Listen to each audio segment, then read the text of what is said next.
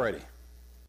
I think all of you sat through this class. I'm not going to go through the big discussion here as far as what we're going over. It is renewing your spiritual life. We've gone over several different aspects.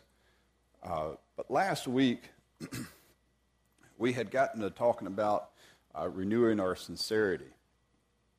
And we started off by talking about 2 Timothy chapter 3 and in verse 5 on how that Paul puts out a warning here of having a form of godliness but denying its power.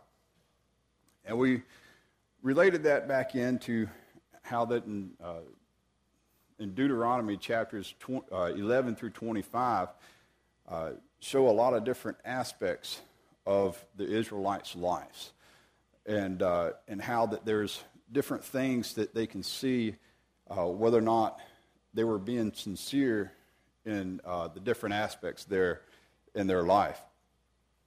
And we've gone over a few different ones, but we'd fallen short of finishing up the lesson, and I was wanting to hit these last couple of ones before we go on into the next lesson.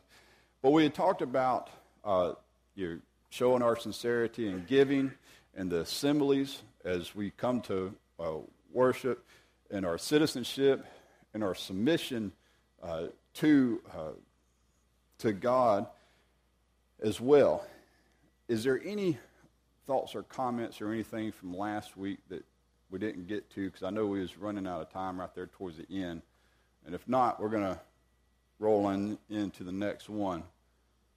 So in Deuteronomy chapter 22, the first 4 verses, we show a different type of sincerity here, or how we can know whether or not we're being sincere in what we're doing. Deuteronomy chapter 22, the first 4 verses. All right. So what is it that we're saying we need to do? All right, look for ways to help out. One thing that I thought was interesting about this, because it was talking about your brother, in the fact that if your brother loses, his donkey or whatever the case may be, if you find something that basically is not yours, you know it's somebody else's, so you need to try to restore it to them. But in the beginning part of verse 2, it says, and if your brother is not near to you, or if you do not know him. So just because it's not your flesh and blood, might not be the person sitting next to you in here, your brother can be anybody. So, and now remember, this is referring to the Israelite people, and in reality, they're all brothers. And it's not finders keepers. There you go. It's making mention of how we need to restore that back to them. And not to mention, it makes reference of, if, say, for instance, they're out of town, whatever the case may be, you need to bring it into your home, take care of it until they can come get it. Yes, Jeff? Absolutely. The animals, there's a lot for them to lose, and as well as clothing. Today we might not think of clothing the same way as they did, because we go in our closet, oh man, what do I want to wear? Well, I think I wore this last week, so, or maybe I wore that this month, so I don't want to wear that again this month, to where they're very limited in what they have. So it once again bringing back the aspect of how that these things, this is a lot, right? Not to be a bystander, to step in so that we can try to make things right. Right, especially like you walking behind somebody and they pull their keys out, and especially if it's somebody like Jeremy and a $100 bill falls on the ground and you see it, you're like, well, he should have put that in his wallet, Absolutely, should not covet your neighbor's, whatever the case may be. Goes back with that. I don't want to steal anything you're going to be talking about. Where I was going to go to this is going to the Good Samaritan, which you can find in Luke chapter 10, starting around verse 29, going on through verse 37 is what I've got written down here. And I wasn't going to take the time to read that, for one, because we're trying to finish up from last week's lesson, but two, we're, like Jim said, we're very familiar with that parable. And Jim's absolutely right. I mean, there's a lot of people that might not even consider themselves a Christian at all. Not in just in Christ Church's realm, but even in the denominational realm. They might not consider themselves a Christian at all, but they might be a very good person in upholding many different moral values. And sometimes, sadly enough, might even be better than what some within the church are. So, but absolutely, that's exactly down the line that I was wanting to go. Any other thoughts or comments? So ultimately, as what Jeff had pointed out, that we should treat everyone as what we want them to be treated, as what we want to be treated as well. And I'm also reminded of Smitty's lesson last Sunday, wasn't it? Last Sunday evening, when he was talking about that particular passage, and the fact that it's not, do not unto others as you would not want them to do to you, but do unto others as you want to be done to you, which really changes the mindset. And I've thought about that many times this week, and it really does.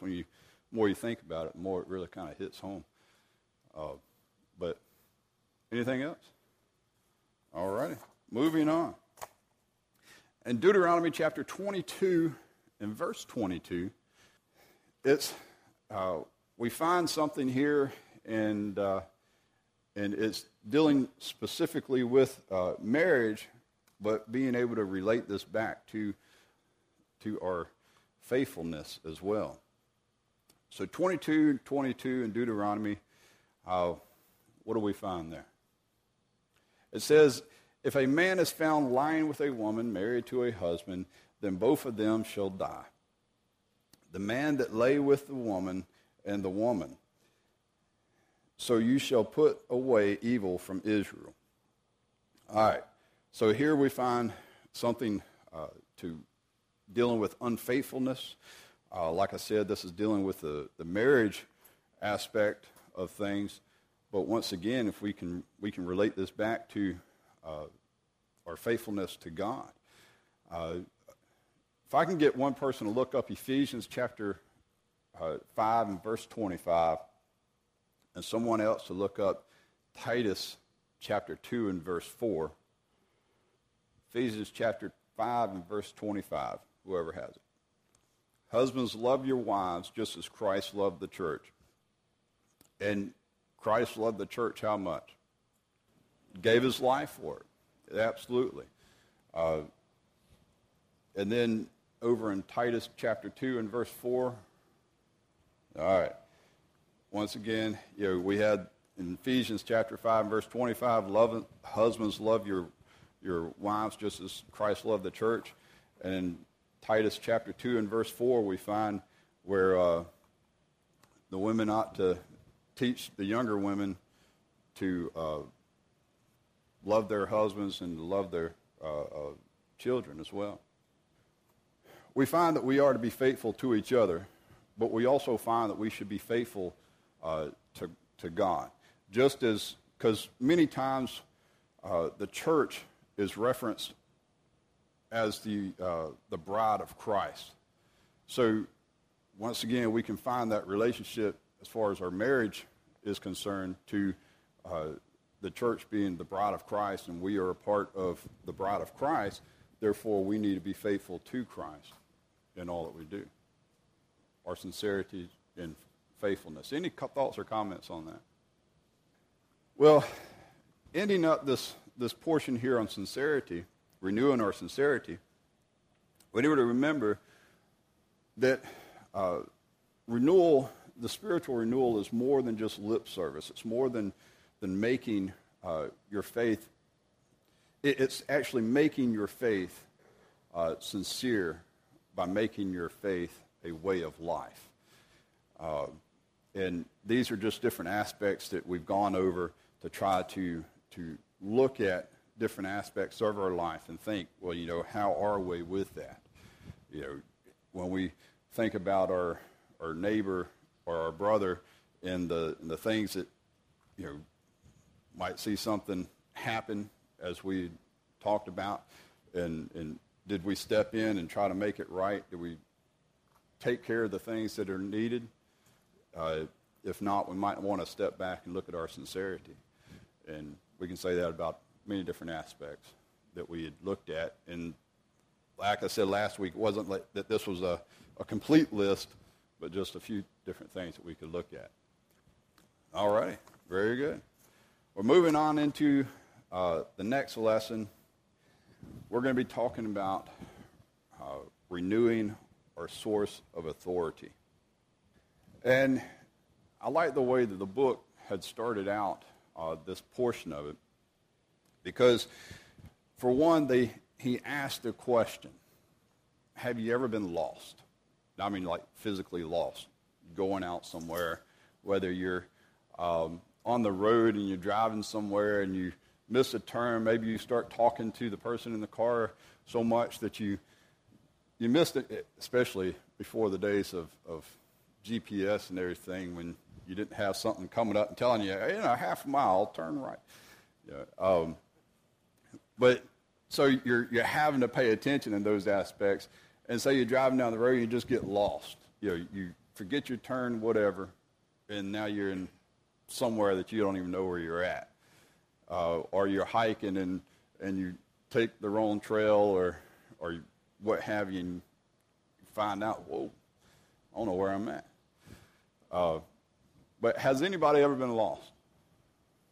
All right, I see a lot of heads. Mike even raised his hand up. What happened to you, Mike? That's awesome. So, but now, this brings back brings out some good points. For one, when you look back and you find that the landmark that you thought you'd set, you thought, man, which one is it? It's kind of uneasy feeling, isn't it? I mean, and maybe, all of us were in the same situation, but we can see ourselves in that situation. And I saw many heads shaking when I said, have you ever been lost? When you think about it, and you think, how am I going to get back? You start running that through your mind, and you start getting kind of uneasy feeling and maybe even a little upset. But as Mike had said, when he'd started walking away, he'd put up some landmarks. He put some reference points to know, all right, well, this is how I'm going to get back. And unknowingly, not realizing that there was other points out there that looked a lot alike at the time, but he did set reference points. And somehow or another, I'm sure that on the walk back, when you got on the right path, you're probably like, well, I do think I remember this, and I think I remember that, and you, what have you. I don't know that for sure. I'm just throwing things. No? All right. But if we have a good reference point, though, so say, for instance, in Mike's example here, as he started walking away, if he would have noticed another one coming up on the horizon, be like, all right, well, it's the one more towards the east or the south or whatever, if that was the case. Once again, I'm not sure how that all worked out, but if he was to notice that as he started coming away, before he realized so many of them, might have had a better reference point to where he could have gotten back sooner without having to go through the rest of it. We need to make sure that as we think about our spiritual life and the fact that if we don't have the proper reference points coming from the proper authority, then we can still be lost in our sins. And so when we think about renewing our source of authority, we need to think about where that authority comes from and the proper authority. Because if we have the wrong source, or the wrong reference marks, then we could be going down the wrong paths. Does that make sense? And this morning we're going to be looking at Deuteronomy chapter 18 specifically. I will reference some other passages, but that's going to be the main passage we look at. In Deuteronomy chapter 18, and we're going to start in verse 9. If I can get somebody to read verses 9 through 14. What are they pointing out here? What's Moses trying to tell the children of Israel, this new generation that's on the verge of the promised land? Trust God only. Don't look towards these other things that the Canaanites that he's driving out before you. Don't look to them and what they were doing. Don't follow after their gods and listen to what they were trying to do. Because as we read in this passage, it says that they're an abomination. Even though it might have been something else that somebody else was using as their source of authority, as the way that they live, does not mean that's the way that you need to go. Because that is the reason why they are leaving this land, why they're being put to death because of these things. Any thoughts or comments before I go? Yes, Jim. Right. And I'm sure everyone in here realizes that it's impossible for us to be perfect in our living, but with Christ, we can be perfect. Because with Christ, he cleanses us from those imperfections. There you go. Yes, in Deuteronomy. Yep. In verse 15, it says, "The Lord your God will raise up for you a prophet like me from your midst, from your brethren. Him you shall hear." All right, so he tells them not to follow these things, not to follow after the ways that the Canaanites have gone, but yet here's the one that you're going to need to follow. And he's referencing ultimately Christ. And to prove this, we're going to look at a few different verses. In Hebrews chapter 1, verses 1 and 2, we find where God says, "God, who at various times and in various ways spoke in times past to the fathers by the prophets, has in these last days spoken to us by his Son, whom he has appointed heir of all things, through whom also he made the worlds." All right, now keeping that in mind, we flip over to John chapter 1 and verse 45. "Philip found Nathanael and said to him, 'We have found him of whom Moses in the law and also the prophets wrote, Jesus of Nazareth, the son of Joseph.'" All right, so here we find where Philip's saying, "We have found him whom Moses in the law and also the prophets wrote about." All right, now flipping over just a couple of chapters in John chapter 5, verses 45 and 46. Well, that wasn't the passage that I was actually looking. It does deal with this, but it wasn't the one that I was going to point out here. But it references how that says, "Do not think that I shall accuse you to the Father. There is one who accuses you, Moses, in whom you trust. For if you believe in Moses, you would believe in me, for he wrote about me." All right, so once again, it's referencing how that Moses had wrote about Christ, because that was Christ speaking. But over in Acts chapter 3, in verse 19, when we have Peter preaching, chapter 3, verses 19 through 23. If somebody else wants to read this and see if it sounds familiar to what we might have just read in Deuteronomy. So there in verse 22, a direct quote from Deuteronomy, chapter 18 and verse 15, where Peter, an inspired apostle, had made reference to the scripture that we were just looking at there in Deuteronomy chapter 18 and verse 15, making reference to the fact that that was who Moses was talking about, was Christ.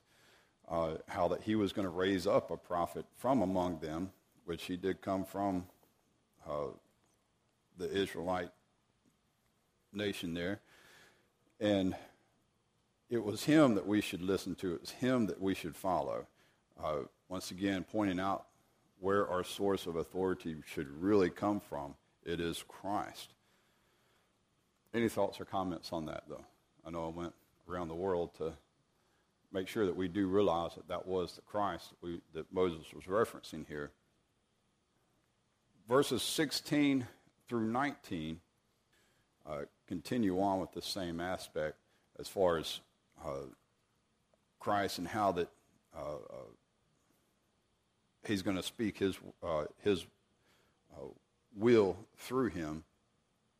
But then we get down to verses 21 and 22 there in Deuteronomy chapter 18. So what's he saying? What's he talking about? I should have had you read verse 22, but that's all right.